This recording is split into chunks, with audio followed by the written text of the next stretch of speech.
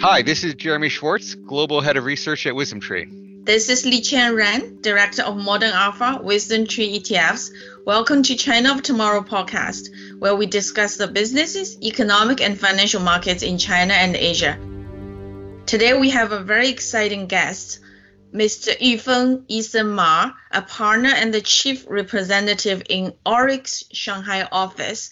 Orrick is a law firm, a global law firm, which he has over 18 years of experience assisting clients in intellectual property related matters, including IP litigation before the U.S. International Trade Commission and the U.S. federal courts. He is based in Shanghai. He went to Peking University and similar time as me, and he got his law degree from Vanderbilt. And he's been participating in many intellectual property related cases, both in the U.S. and in China. I know this is a topic we, obviously very central to U.S.-China relationship. So without further ado, Yufeng, tell us a little bit about yourself and your law firm. Sure, and thank you for the opportunity. And Jeremy and Liqian, thank you for having me here today. It's the first time I do podcast, so it's a unique and exciting opportunity for me. I'm from the same hometown as Liqian. Our home county's name is Dongyang, and so I grew up in a not a very big village in Dongyang. And then we went to the same high school, I believe, Dongyang High School. From there, I went to Peking University 1 year before Liqian, or 2 years before Liqian. As Liqian said, after I finished college, I went to the US. But in college, I studied both chemistry and law. So I did a dual degree program because China started to have IP education around 1993, early 1990s. That's a direct result of the dialogue between the US and China at that time to improve IP protection in China. That's pretty much like 30 years ago. There was intensive dialogue between China and the US. And Peking University established the first IP School of Intellectual Property, which is kind of a division of the law school, as a result of the dialogue between the two countries in those years. And I was one of the students in the second class of that law school for IP major. I also studied chemistry. That's my first degree, undergraduate. That's why I spent more years in college than Liqian. And then being so early in the IP development in China, what made you interested to be in that second class? How did you develop your interest? I always say I was one of the first classes of students who are school trained to be in the IP area. Before 1993, there were practitioners who were in other areas of industry or practice, and they became IP lawyers. But I was one of the first who were trained in school by higher education. So Jeremy, you asked a very good question, how I made the switch. Well, I always say I went to the best university in China, as Liqian did. And I was in the chemistry department. We had a lot of very talented chemists or chemistry students. But our class, we have like 160 students. And I thought, if there would be famous chemists out of the 160 students, I probably was not one of them. We had a number of classmates who had the international Olympics in chemistry, like the gold medalist, a number of them. So I was, a good student, but I thought probably I would not become a top chemist. And then if I cannot become a top chemist, maybe I should become something else to be on the top.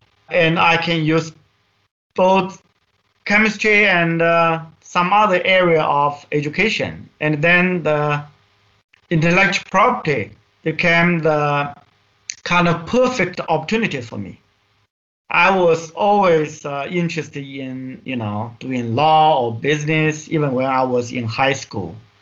But we didn't have the luxury at that time to be either a business school student or law school student. Yeah, I think for our listeners who may not be familiar with China's education system, you got divided into science track and liberal track at the last year of your high school. And if you go into science track, then it's harder to get into a little bit more liberal arts related areas like finance or law. Fortunately, this is changing in China. Now it's easier, but 30 years ago, indeed, it was very pioneering for colleges to offer students to go for dual degree. So Ethan, because at the same time we grew up with is in Zhejiang province, which is one of the centers of business private businesses. Alibaba is headquartered there. There are actually several other famous companies which here are not as well known in the US, but I remember once in a private meeting we attended together, you mentioned that our childhood hometown was actually not being in many IP-related cases, but the neighboring town, Yongkang, which is much more in the export industry, has been in many IT dispute cases, showing their global business proneness. What are the majority of your clients? Well, so my majority of clients are Chinese companies who are doing business overseas. And you are right that actually a city or place that has more IP cases typically are more developed regions in China. For example, Shenzhen right now has the most IP cases out of all the places in China. I mean IP cases. Shenzhen companies are involved in more IP cases in the US than companies from any other places in China. And for our hometown province, Zhejiang province, you will see more companies from Ningbo, from Wenzhou, who have IP cases in the US more frequently. Then we go to smaller place, our district, that's Jinhua, and Dongyang is a county under Jinhua. Yongkang is another county under Jinhua. So in Jinhua, Yongkang, that county has been involved in several IP litigations in the US, including several ITC investigations before the United States International Trade Commission. But sometimes in China, people call them 337 investigations. Can you give us some examples of those cases, like what's in dispute? Sure. Actually, the first 337 case out of Yongkang, our client's name is called Xingyue. Xingyue means star and moon, right? Xin means star, Yue means moon. So Xingyue Group, they were sued by Daimler Chrysler. At that time, Daimler, Benz, and Chrysler, they are one company. So they sued, it's like one of the largest automobile companies in the world. And they sued Xingyue, a relatively kind of small company out of Yongkang, for an off-road vehicle Xingyue manufactured and exported to the US. So it's not for on-road, like for highway use. It's a recreational vehicle, like for beach or some other, mainly for like beach. So it's off-road recreational vehicle, and Xingyue was sued for design patent infringement, accused to infringe one Jeep design. Chrysler has a Jeep design for a vehicle called a Hurricane, and it has a very unique look, and they applied for design patent. And they accused Xingyue's one vehicle infringed that patent. So that's how Xingyue was sued. And I represented Xingyue in that ITC investigation. We actually did quite well. We found some defects in Chrysler's claim against Xingyue. One main defect actually is the domestic industry, because for Chrysler to sue before ITC, Chrysler needs to establish that Chrysler has a domestic industry of manufacturing a car covered by the design patent. Of course, Chrysler has a huge domestic industry in the US. But for a patent case, Chrysler needs to establish that it sells a car actually covered by that patent. So Chrysler has a patent, but it doesn't commercialize it. It manufactures one model for automobile shows, but it didn't really commercialize it. So we argue that, okay, your Chrysler, you doesn't have domestic industry, so you cannot sue in ITC. Thank you. Maybe tell us listeners about a little bit of ITC, because not a lot of people know about a lot of these legal jurisdiction cases. Yes. So the ITC, or the full name is the United States International Trade Commission. Even though it has international in it, it's a federal agency. It's part of the federal government. And ITC, we often refer to it as a semi-judicial body. It's not a court, but it adjudicates cases. And ITC, of course, has different functions, but one function of ITC is to conduct so-called unfair trade-related investigations. And under unfair trade, a good number of them, actually the majority of the unfair trade cases are IP infringement cases. It relates to patent infringement, copyright infringement, trademark infringement, trade secret misappropriation, things like that.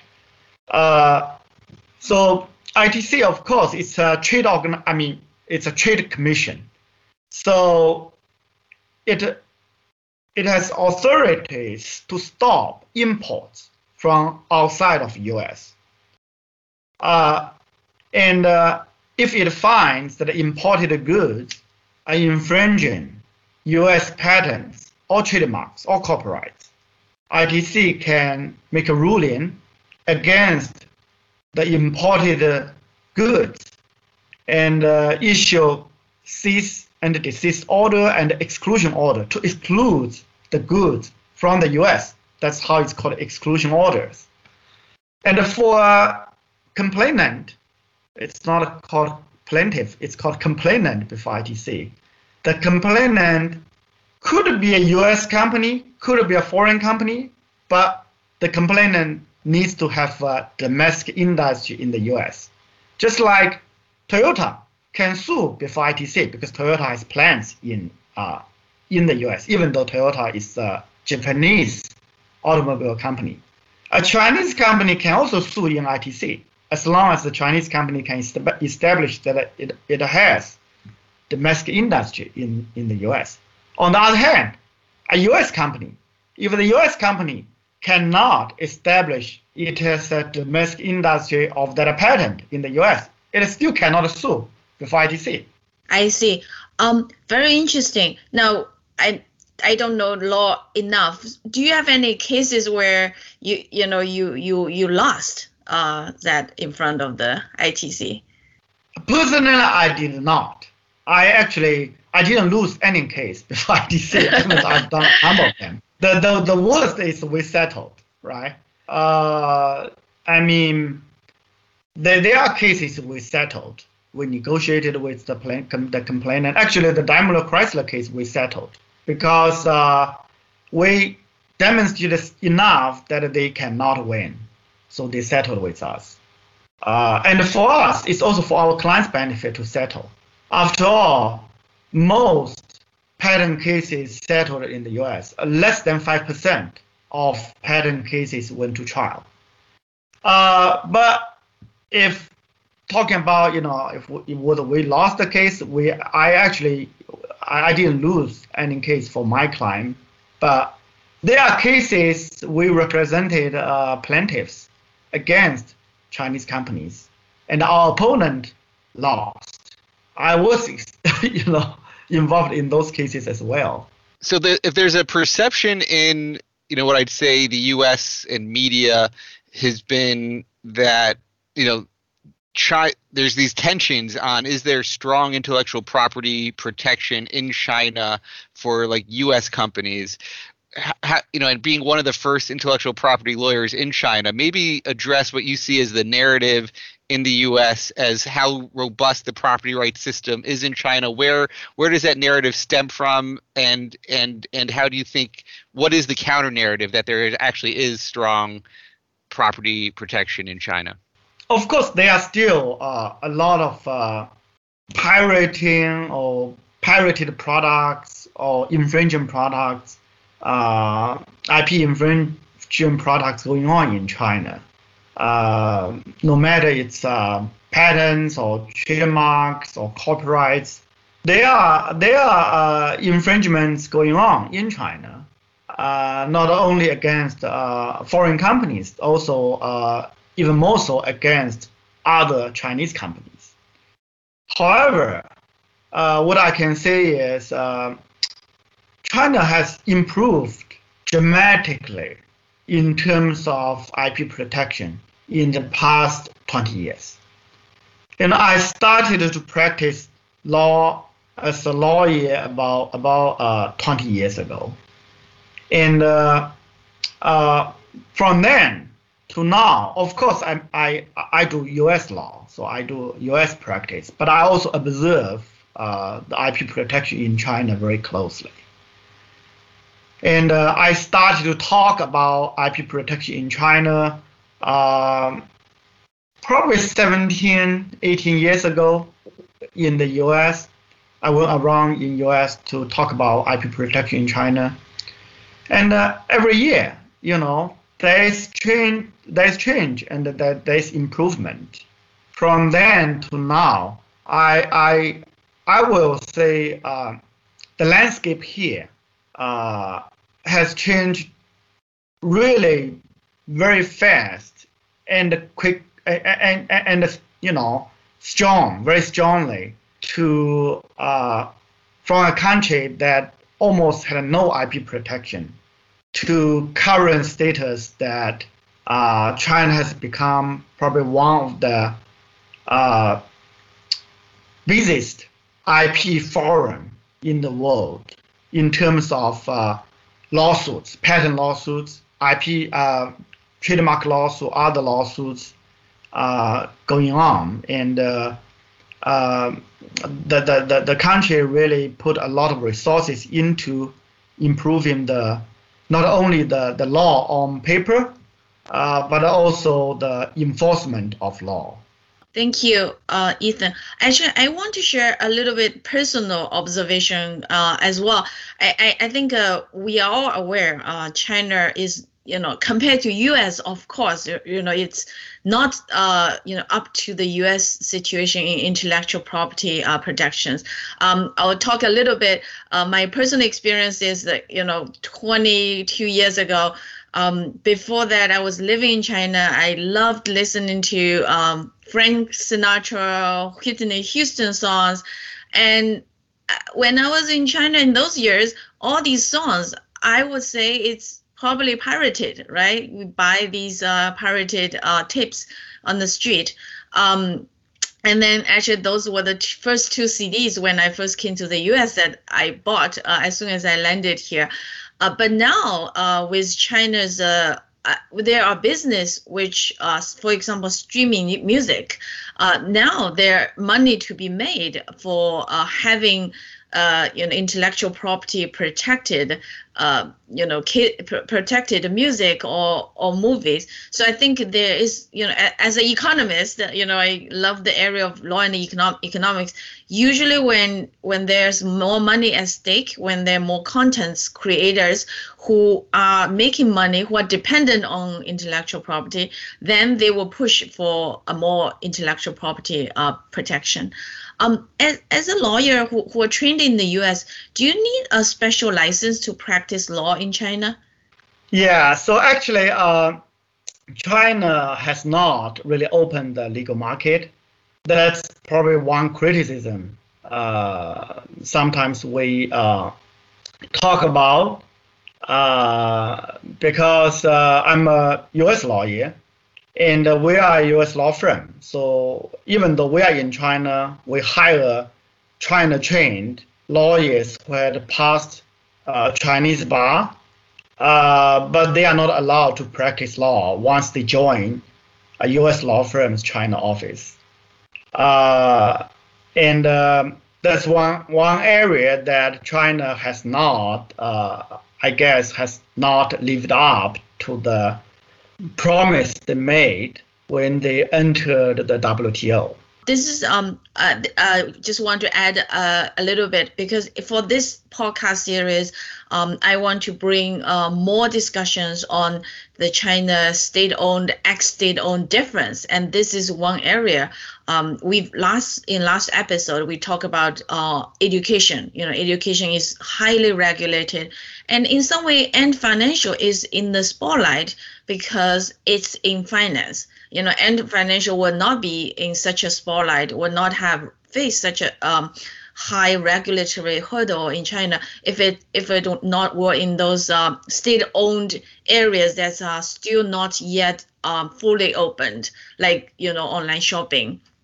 There's so law. I think a legal is another area where state-owned and ex-state-owned, the edge, the edge is moving slowly toward more private lawyers, but still the government has a lot of controls.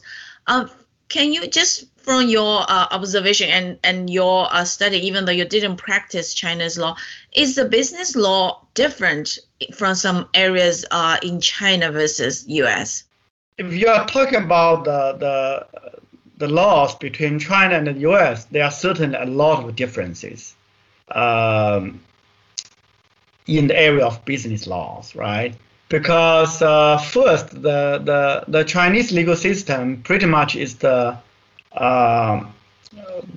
statutory law system. It follows the continent of Europe. So we refer to it as the continental legal system.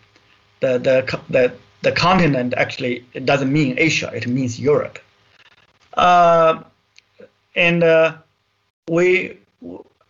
All the laws in China, they are statutory laws, while the US, it's a common law legal system. And in terms of substance, then maybe the difference is smaller. The two legal systems are very different, but when we talk about the merits of laws, in the business area, the difference is not as big as it sounds. For example, in the IP law area, the two countries actually are, in a lot of aspects, they are very similar. The reason is because China has been learning from a country like the US, because US has the most advanced IP law system, and the IP, in all the cases, right? The longest history and the best, most advanced IP protection system. That's in the US. And the Chinese legal practitioners and also Chinese judges, they actually try to learn from the US. A lot of the doctrines, the legal doctrines in the IP law area, they are all learned from the US. A lot of Chinese judges, they were actually sent to the US to study, maybe short term, like several months, maybe longer term, half year or 1 year. The patent examiners, many of the patent examiners, they were educated in the US. And many practitioners, lawyers, they went to the US to study. And that's how you can say, copied a lot of legal concepts back to China to use them. So that's why I will say, in substance or merits, actually, a lot of things are similar. Very, using a formal word, very harmonized, Yes. For our listeners, I think a little bit of background on statutory law and common law. Here in the U.S., the cases are famous because the lawyers can cite the previous cases. China's system is much more like Germany, or the rules are written out and then you litigate on the interpretation of laws. Actually, there is an economist who once studied that common law countries, on average, have slightly higher growth rate than statutory law countries. Probably in the common law, there's something, common law. I think that's one of the interesting law and economics discussions.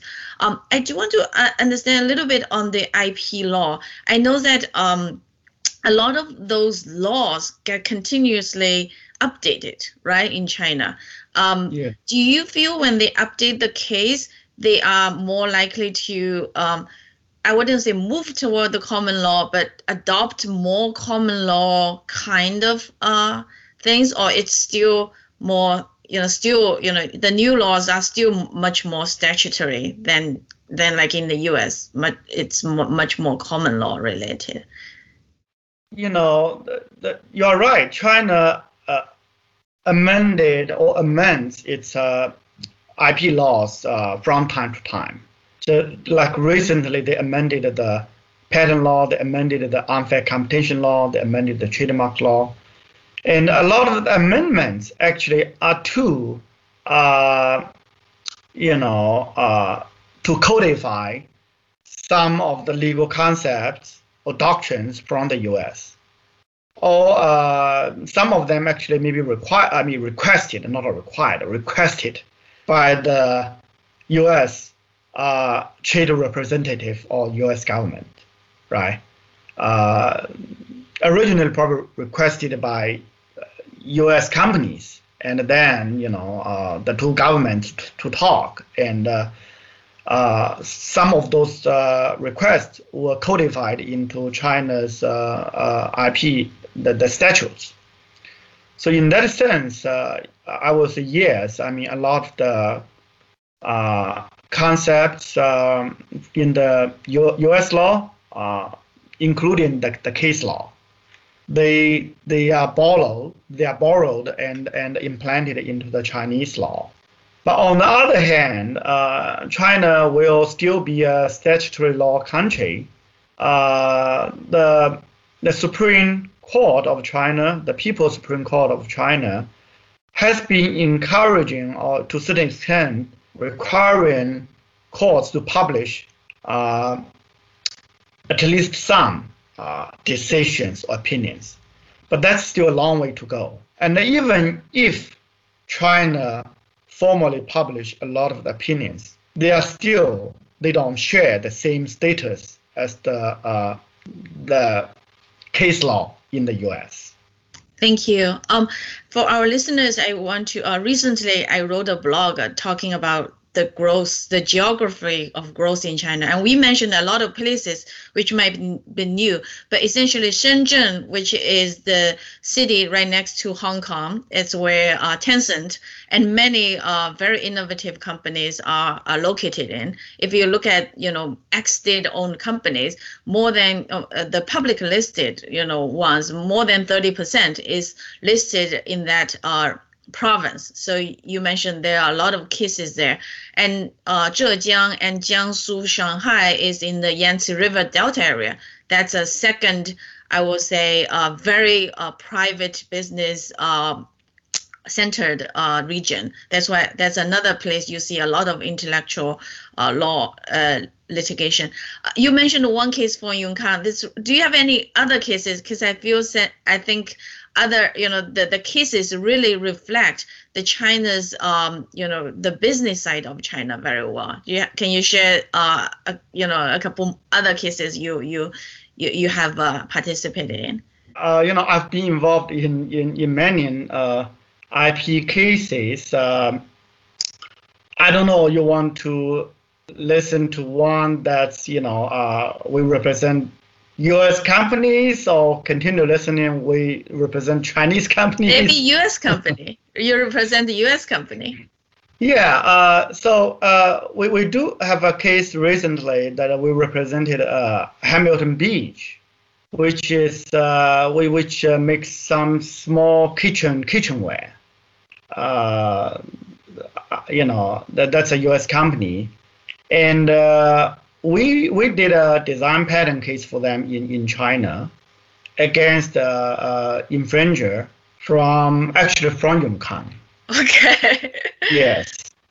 And they exported through Ningbo, the port of Ningbo, to Australia, to the U.S., and to some other countries. So because the manufacturer is here, and especially they export to Australia, where our client Hamilton Beach actually doesn't have a patent in Australia.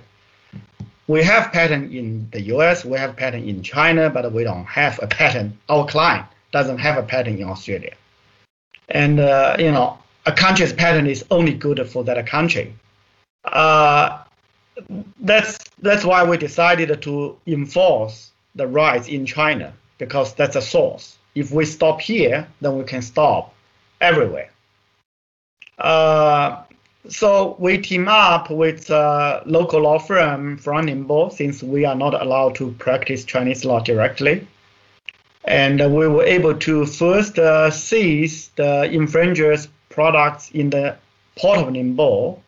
Then we filed a civil complaint before the Ningbo Intermediate People's Court, and we were able to win that case. Not only we were able to obtain injunction against the infringer, we also our client was awarded a very decent amount of damages against the accused. Against the defendant. From our hometown area. Yeah, from our hometown area. So for people you probably will hear more of these cities in China, as our podcast will dig much deeper than your typical news media article. So Ningbo is a city, probably if you're interested in China, would highly recommend check it out. Ningbo. It's the, I will say 1/3 of the people from Shanghai 3 generations back came from Ningbo. My own father-in-law's family happened to be one of those. It is one of the Chinese commercial hub. It's because they speak a very distinct language, so they actually have these personal connection organizations all over the world, in Hong Kong, in the US as well. So it's a very interesting case of how, in Chinese, how to do global business, yet coming from a small city because of the personal connection.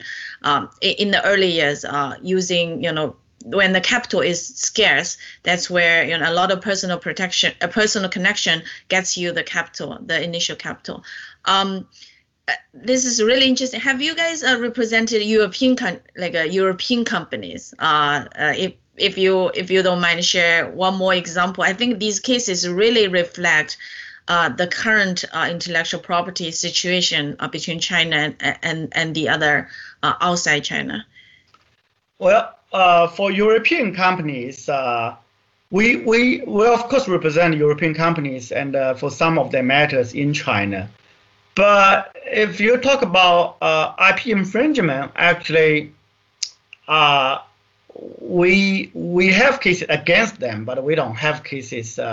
We represent them. For personally, I was not involved in a case that for patent infringement or IP infringement that we represent a European company. Okay. I do have cases against them. So thank you so much.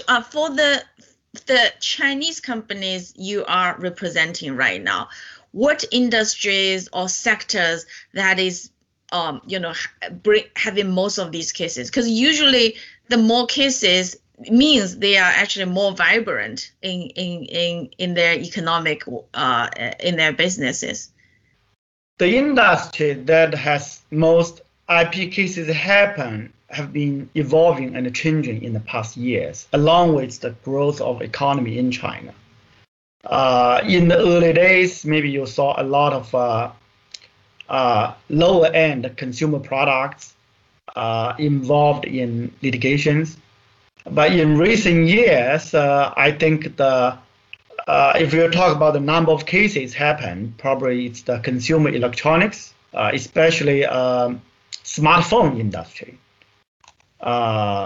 They are probably involved in the most, number-wise, patent cases in the U.S. All the top phone manufacturers from China, from Huawei, ZTE to like Oppo, Vivo, OnePlus, Coolpad, TCL, Hisense, all of them. They are, and also Lenovo.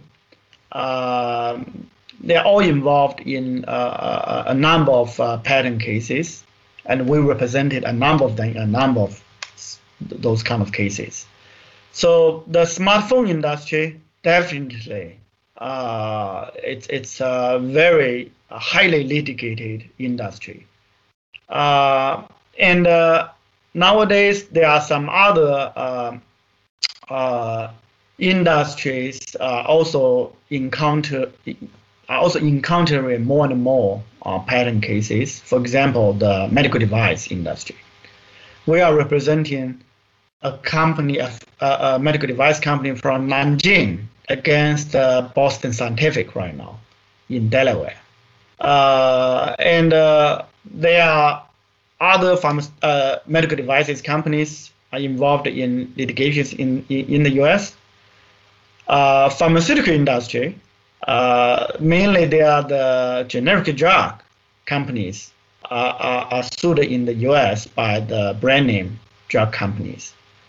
And just in the past couple of years, we saw more cases happening in relation to semiconductor industry.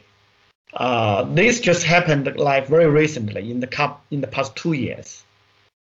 And also some other very hotly litigated industries include like LED or LCD display industry. And I think soon, maybe if we talk about the future, I think electric vehicles will become, that industry will become an area for a lot of IP lawsuits. Thank you. Yes, I think electric vehicle Tesla is at the front page news in the last couple of days because of every day. Yeah, so definitely this area, and also I think the area you mentioned, medical healthcare, that's an area which we will bring guests to talk a bit in the future. It's an area I personally felt has not been reported in the English media as much. So thank you so much. And for anybody who want to reach out to you, I guess it's to go to Orrick's website. Yeah, maybe I just want to add one sentence about my firm. Since you asked me to talk a little bit about my firm, I spent all the time talking about myself. Sure. So I would just want to add that Orrick, we are a global 20 firm. So we are one of the top 20 firms globally. And our focus is, in three sectors, like technology and innovation. That's one sector. For focus, and energy and infrastructure, that's another sector. Financial services, which closely related to your job, are also our another focus of sector. So we are, I'm very proud to be part of Orrick. And if anyone has questions about our firm, you can go to our website to check out. Thank you. Thank you so much. Thank you for coming.